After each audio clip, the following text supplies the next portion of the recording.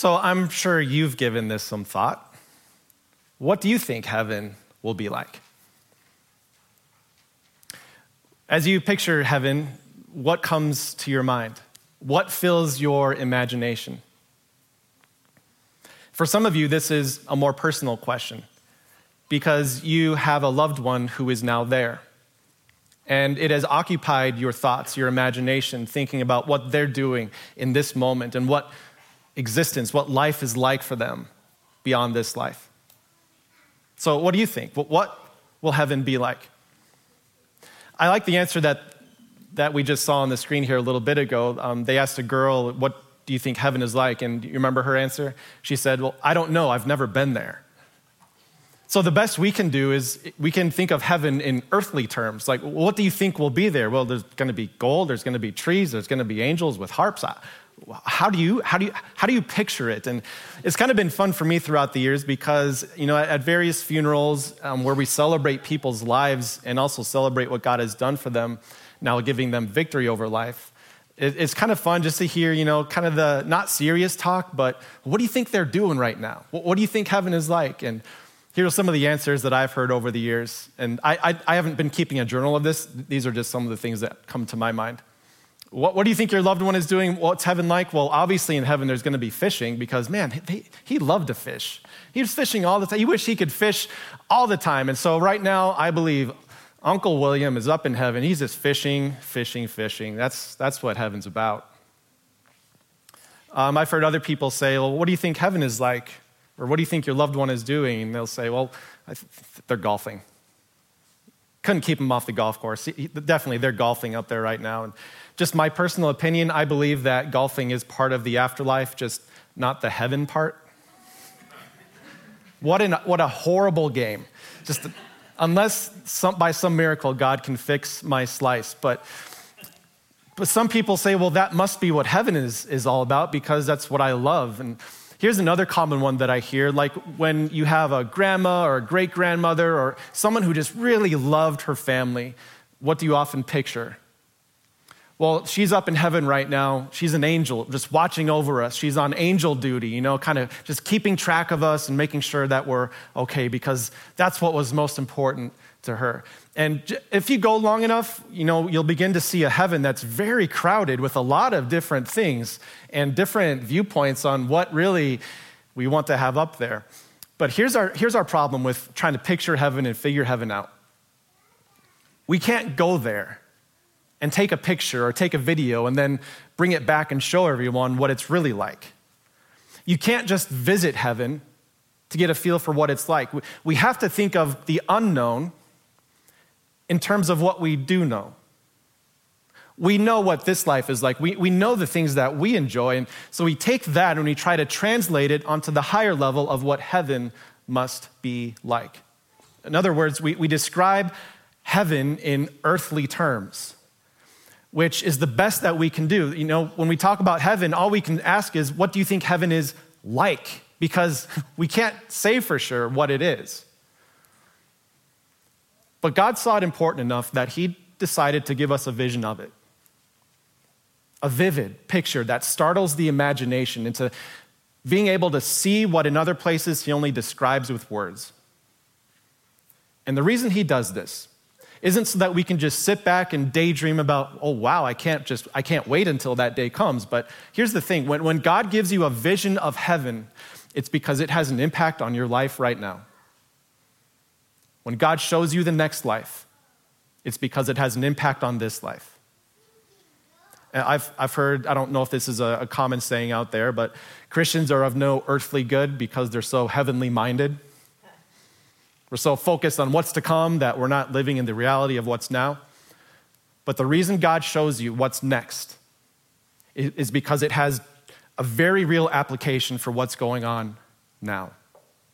And just remember the context of Revelation. Today we're going to get into Revelation 21, where we're going to see a vision of heaven itself. And remember the original people this was written to.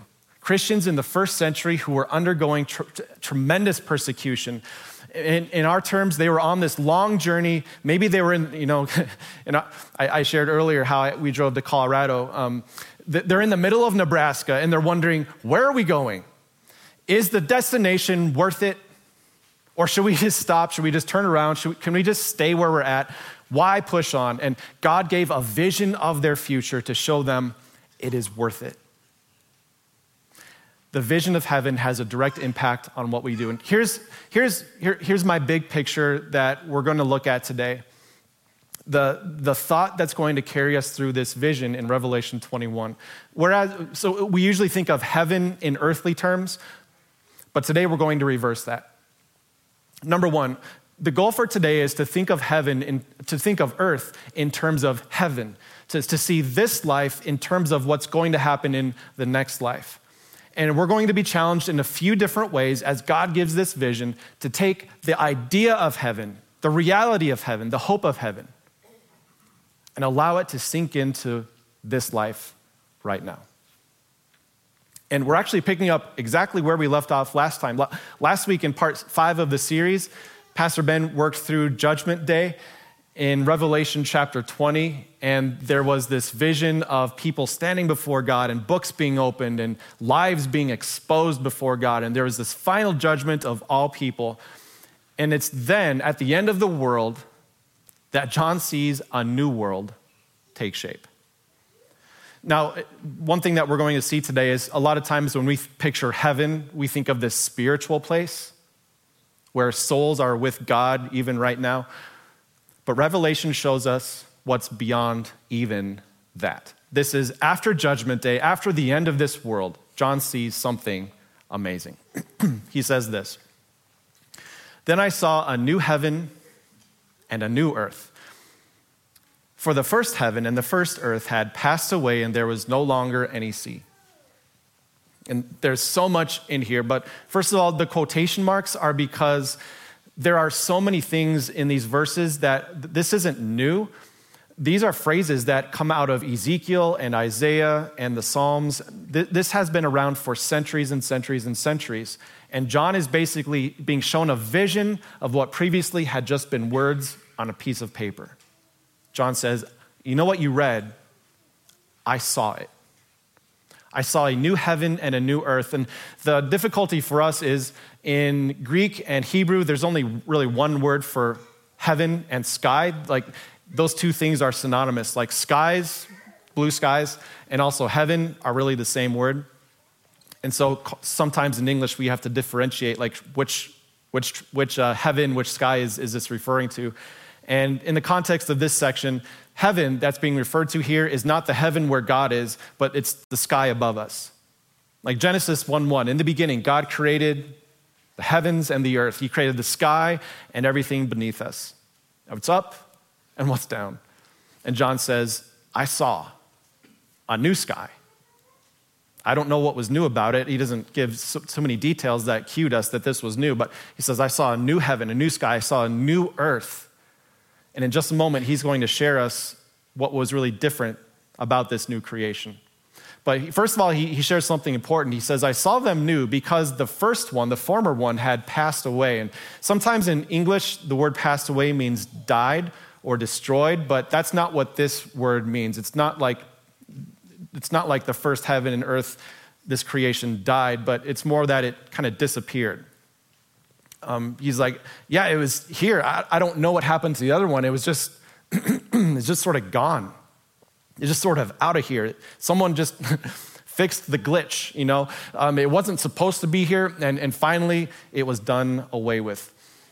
The Apostle Peter, as he writes his letters, he talks about it being this intense fire that melts everything away. But John just simply gets to the conclusion. The earth as we currently know it was no more. There was a new heaven and a new earth. And then there was no longer any sea. In Jewish customs and Jewish culture, the sea was viewed as a place of evil and uncertainty and death. It was an obstacle to overcome to get from point A to point B.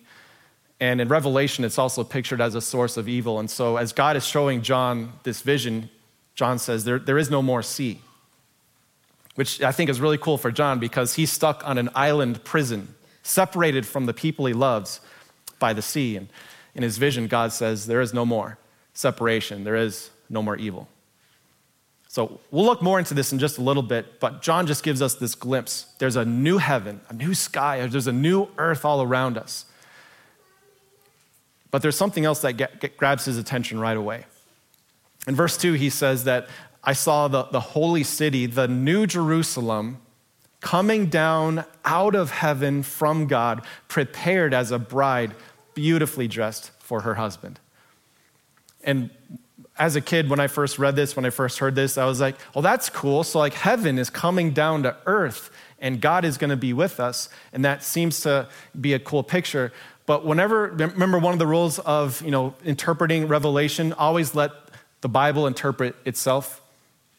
Anytime you see Jerusalem mentioned or the holy city mentioned, this goes all the way back to Ezekiel and Isaiah, Jerusalem is always a reference for God's people, for you. Not just individually, but us as a group, us as a whole. And so John says, I'm seeing all of God's people who up to this point have spiritually been with God up in heaven, but now he's bringing them down to earth. And here's the part that really shocked John. It's how we looked as we came down. It's how this new Jerusalem looked as a bride beautifully dressed for her husband.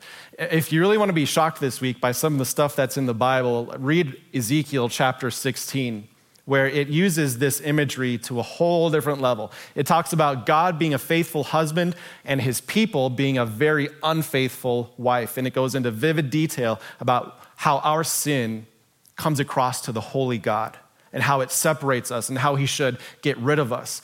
But here we see something amazing. God's people as one city, beautifully prepared, perfectly pleasing to her groom, to God himself. And by the way, as you think about heaven, well, you probably think about what I usually think about is, big wide open area, somewhere in the outdoors, someplace with grass that's waist high and just gently flowing, beautiful blue sky, vastness, openness, because that's what peacefulness looks like in this world, right? What does God's version of peace and wholeness look like?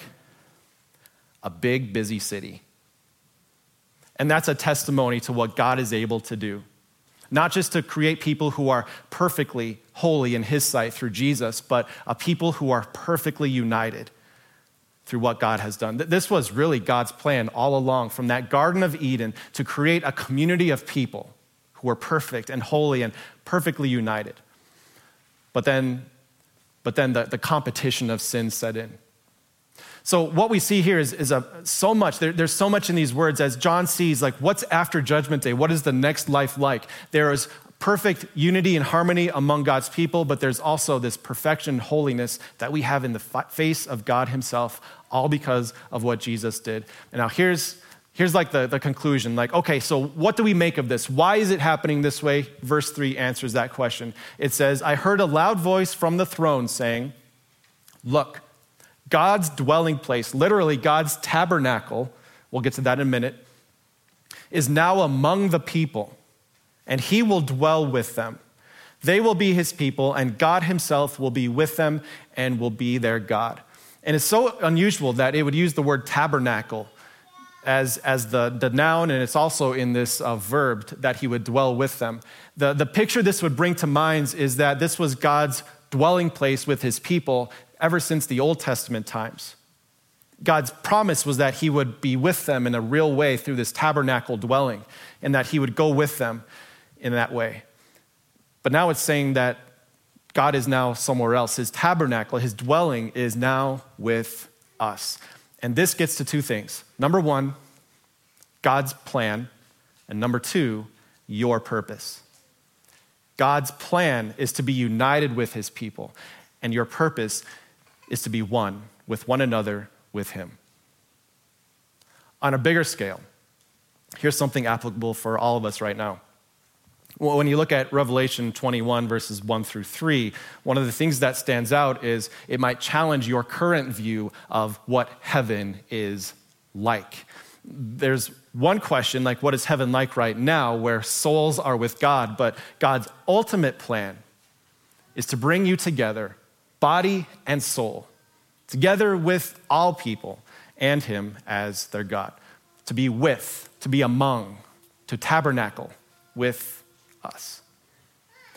And so here's the bigger picture. Here's the bigger plan that God has in mind. And it really goes back to the way that you and I were created to be in this world. It's that, number 2, your body was made for heaven. It was made to be in a place that God himself would dwell. And this is so amazing for me because God, as the creator, he has to exist independently of this time and matter and space that he created. And yet he's going to make this creation a suitable dwelling place for us to know him and see him and be with him. Your body and soul were made to dwell with God in heaven. And God's plan will be complete when he makes this world new and brings you together to be with him there. That is the final goal. And in the meantime, we celebrate when people pass away and their soul goes to be with God in heaven. But one day, he will reunite body with soul at the resurrection, where our bodies and souls will be perfectly made for heaven again.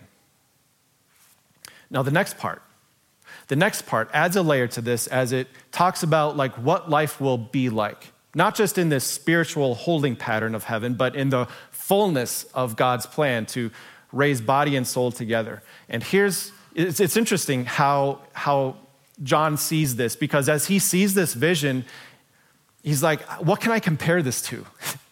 It's amazing to see all these people together, to see God dwelling with them. Like, what can I possibly use to compare this to? And so John, as he writes this down, he says, the best thing I can do is to tell you what it's not like. Here's how he continues. He says, he will wipe away every tear from their eyes. And just think about this. What causes tears for you? What causes tears? Death, mourning, separation, isolation, loneliness, crying, pain. The crying that maybe doesn't even have a reason or a source. It's just sort of there. And the pain that causes the tears to well up. He says those things will be wiped away because the old order of things has vanished. It's gone. John says there's no way I can explain it. Like, God isn't fixing these things. He's not like making bad things better. He's making everything new. It's just that there is no more of these things to cause what we've been experiencing. And as John gives a glimpse of this, he must be going through this like, how can I possibly explain this? And then what happens in verse 5 is something that hasn't happened since the very first chapter of Revelation. Up to this point, all that we've heard is these booming voices from the throne or from heaven or from angels kind of giving John this running narrative of what's going on and how to write this out. But this is the first time since Revelation chapter 1 that God himself speaks directly to John through this vision. It says, he who was seated on the throne, God himself, said, I am making everything new. Then he said, I know this is hard to understand, John, because all you know in this life is the trouble and hardship and brokenness. I know that people aren't going to believe it, but just do this. Write this down because these words are trustworthy and true. I know that the Christians at the end of the first century were certainly wondering, like, what is going on in this world? Things are getting better, or things are getting worse, not better.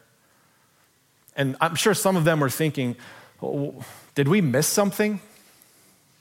Like, did Jesus already come back and bring people to heaven, and are we just sort of the leftovers? Has the fulfillment happened in some spiritual way and, we're healed on the inside, but that's all? Like, what are we waiting for?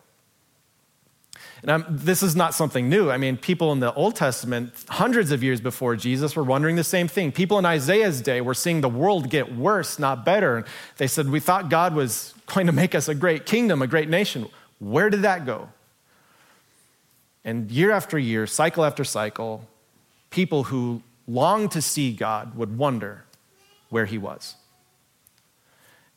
And in this one verse, God answers why that is the case. The ultimate plan that God has for this world and this life is not to make things better. If that were the case, Jesus would have stayed on this earth a lot longer than 33 years. Rather, God's plan, God's goal, was to make things new. His plan was not to make this world better. It's to make the world new. And this is important for us to realize, first of all, how we see the world and navigate it, because this helps us to see why there are brokenness and why there are evils that still continue and persist despite our best prayers and our best efforts. God isn't going to make this world better. One day he's going to make it all new. And that's the only way to cure this. And some might say, well, what about that promise back at the flood? Like, didn't he promise he would never destroy the world again? Well, he's not going to destroy it. He's going to make it new. He's going to restore it in a way that no flood, no destruction ever could make possible. And this is also important because as you think about your place in this world, Jesus says, you are the light of this world. You are the hope of this world. But that doesn't mean that our goal is to make the world a better place. I believe it will be better as you reflect the love of Christ to the world around you. In many ways, it will become better, but you cannot fix this world, and it's not our calling to make this world better. Our goal is to make people see the inner renewal that God works, that will pave the way for the external renewal that will happen to this entire creation. God's plan is not to make the world better, it's to make the world new. And one day, at the end of the world, that will happen. And then there's one final encouragement that is tagged on to this section. And then if you have time this week, read the rest of Revelation 21 because it goes on to explain what this heavenly Jerusalem looks like in all of its perfection and beauty. And it goes on to explain in chapter 22 what it means that God is dwelling with us. And there's a lot of cool imagery. But we'll just look at a few more verses here as it explains what this means for me and for you.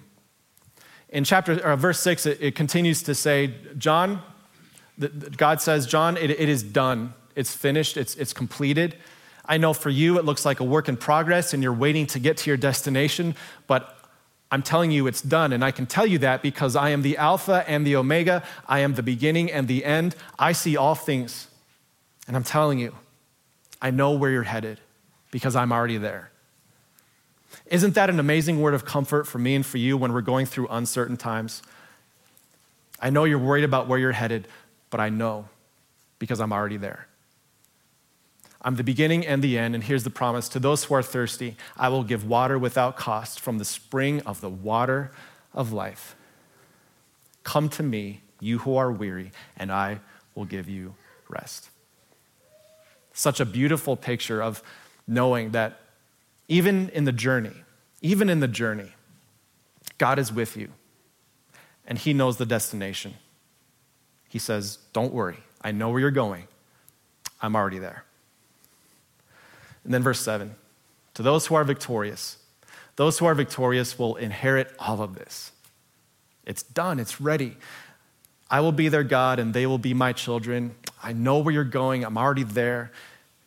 There's hope. And as you think about especially those Christians in the first century who were undergoing that intense persecution, you can only imagine what this meant for them. God's already there. He knows where you're going.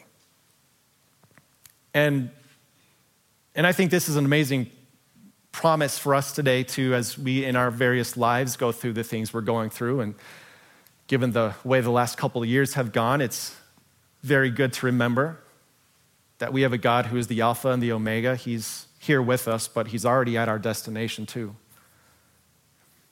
And I so wish, selfishly, that it would have ended with verse 7. You know how every week, Ben and I, we have to decide where to cap the sermon because we can't just keep preaching the entire Bible. We have to stop at some point. I know you'd love us to keep going, but we have to stop at some point. And I thought for a while about stopping at verse 7, but I really couldn't because there's this connective junction that combines verse 7 with verse 8. You see, verse 8 starts with this. And I really wish it wasn't there, but as I looked into it more, I'm so glad it is. Here's how verse 8 goes. But the cowardly. Cowardly means you're full of fear, you're running from nothing, you're cowardly. The unbelieving, the Greek word can also just mean lack of faith or faithless or unfaithful. The vile means that there's just something disgusting, that it just doesn't feel right to be in the presence of someone. The murderers, we get that. But Jesus also amplified it to apply to hatred and just hatred in someone's heart. The sexually immoral, and again, Jesus highlighted this, not to just be the outward action, but the inner desires. Those who practice magic arts, in Greek it's just one word, sorcerers. It applies to people who try to get things that God doesn't want them to have by seeking an alternate source. The idolaters, which on a general broad level simply means your priorities in life are off. And then it mentions liars, which, we could sometimes justify certain lies, but God doesn't leave that out for you. He says, all liars, they will be consigned to the fiery lake of burning sulfur. This is the second death, end quote. And I thought, can I just end at verse 7? But there's something important here. The reason this is in here is because there were some Christians in the first century whose lives needed to change. There were some people in the first century who, as you look at this list, there were some things that struck them. Like, that's me. Or, on my current trajectory, that's where I'm headed. As God showed them a picture of what heaven is like, the reason he shared that with them is because it applied to their lives right now. You're in the middle of Nebraska. You're in the middle of the journey. Don't stop. The caution was not so much, I've got heaven ready, don't mess up. The encouragement was, it's already there, don't miss out. So here's my application for you as you look at this list, and there's other lists in the Bible too. Where are you at? Would you confidently say that you're at the beginning of verse 7, you're the victorious? Or would you say that you're more in the second half here in verse 8? Is there something there that's catching your attention today? See, the reason why this list is here and the reason why I'm so glad that verse 8 is here is because it evokes from us our attention to certain things that require our attention in the middle of our journeys. And truth be told, at any given time, we can look at some of the things on this list and other lists in the Bible, and we can say, yeah, maybe that's where I'm at right now, or I'm feeling guilty about that, or yeah, I can see how my trajectory is heading me in this direction, and it can be a wake-up call. It can be a wake-up call. If we're all honest, we have to look at lists like this and say, you know what, I'm more described by this than I am by victorious. And if that's true of you today, then God's word has done its work. Throughout the Bible, we see different warnings just like this. Paul was really good at this in his letters and in his writing. Several places he would go on this list of people who are excluded from the kingdom of God who will be consigned to the fiery lake of burning sulfur. And he would warn people about this, not because he didn't love them, not because he was judging them, but because he said, I don't want you to miss out on what's ahead. There was one part in 1 Corinthians 6 where Paul did this, and he was talking about the immoral people and the evil people and the liars and the sexually immoral, and he just went through this big, long list. He's like, you know that these people won't make it to heaven, right?